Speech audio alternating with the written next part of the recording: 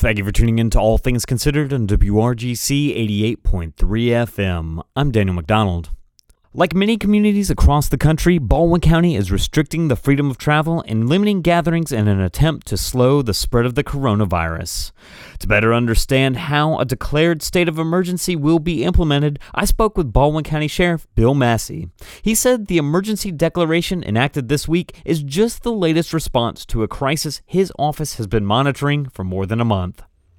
Baldwin County Sheriff Bill Massee, I want to thank you for joining me today on WRGC. Always a pleasure to be with you. Baldwin County Commissioners, the City of Milledgeville, they have declared a state of emergency, and including in that are restrictions on gatherings and a curfew that goes into effect at 10 o'clock each night.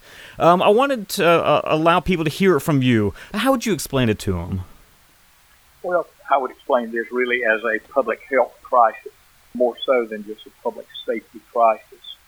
3 weeks ago, we put our jail on old-time protocols that we went through when we had a statewide staff crisis in jails years ago. We Clorox, we disinfected, we did everything we could do. We changed our booking procedures. We did a questionnaire on people brought to our jail if they'd been out of town, if they'd been ill. We even went to the point that anyone brought in our jail, we took their temperature. And if they had the temperature, we put them straight in medical isolation where we could determine if we had any issues. What a lot of people don't understand, a jail is a big part of any local community.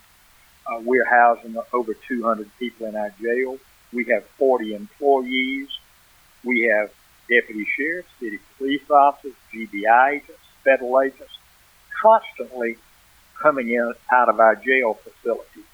And if we don't look at this as a ground zero facility to keep clean and sanitize, it's ground zero for problems in the community.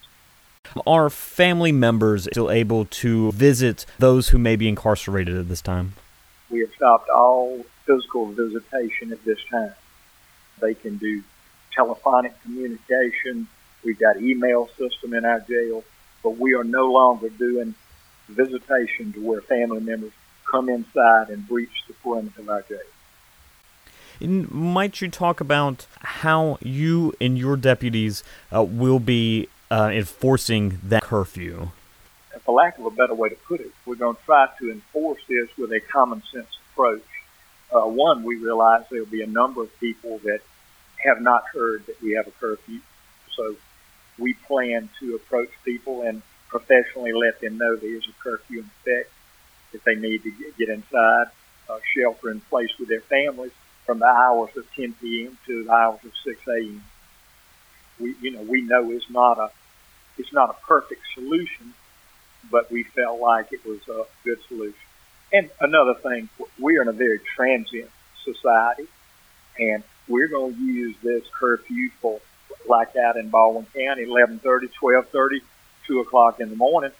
We have people riding around, cruising in our county. We really are very interested in what are they doing.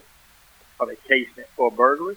It gives us a very good opportunity to have professional interaction with the public and to let them know we got a curfew. And if they're doing something they're not supposed to do, it gives us a very good opportunity and probable cause to have interaction with them. And has the state of emergency changed the way that your office operates? One thing specific, I want the public to know, we've changed our way of policing during this crisis. We've always had person-to-person response. At this point in time, for lack of a better word, we're going to triage some of our calls. Our dispatch is going to bring it down to a deputy sheriff. They're going to try to get a lot of the information by telephone rather than us constantly sending deputies out to be exposed with people in the community. We can't do this on all of the calls. And if any person-on-person crime occurs, any violent crime, then we will have our standard response.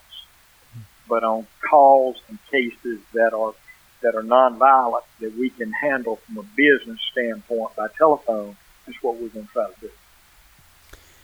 And are there any ways that people can help your office? Well, we just still ask our people to be cognizant of what's going on in the world. call us, give us information. If they see something happening in our community that they don't think is safe, if they see families that are not looking after their children, if they see groups of people getting together that they know is a public health hazard, we would love for them to call us and we'll respond. Our goal right this minute is to try to keep the infection rate down and to make our county as safe as it can be. Well, Sheriff Bill Massee, I want to thank you very much for taking the time out of your day to talk to me and our radio audience. Always a pleasure talking to you, and you need me anytime. Thank you very much. Yes, sir. That was Baldwin County Sheriff Bill Massee talking about changes to the county jail, enforcement of the community's 10 p.m. to 6 a.m. curfew, and how you can help local law enforcement maintain the peace during this declared state of emergency. You can contact the Baldwin County Sheriff's Office at 478-445-4891.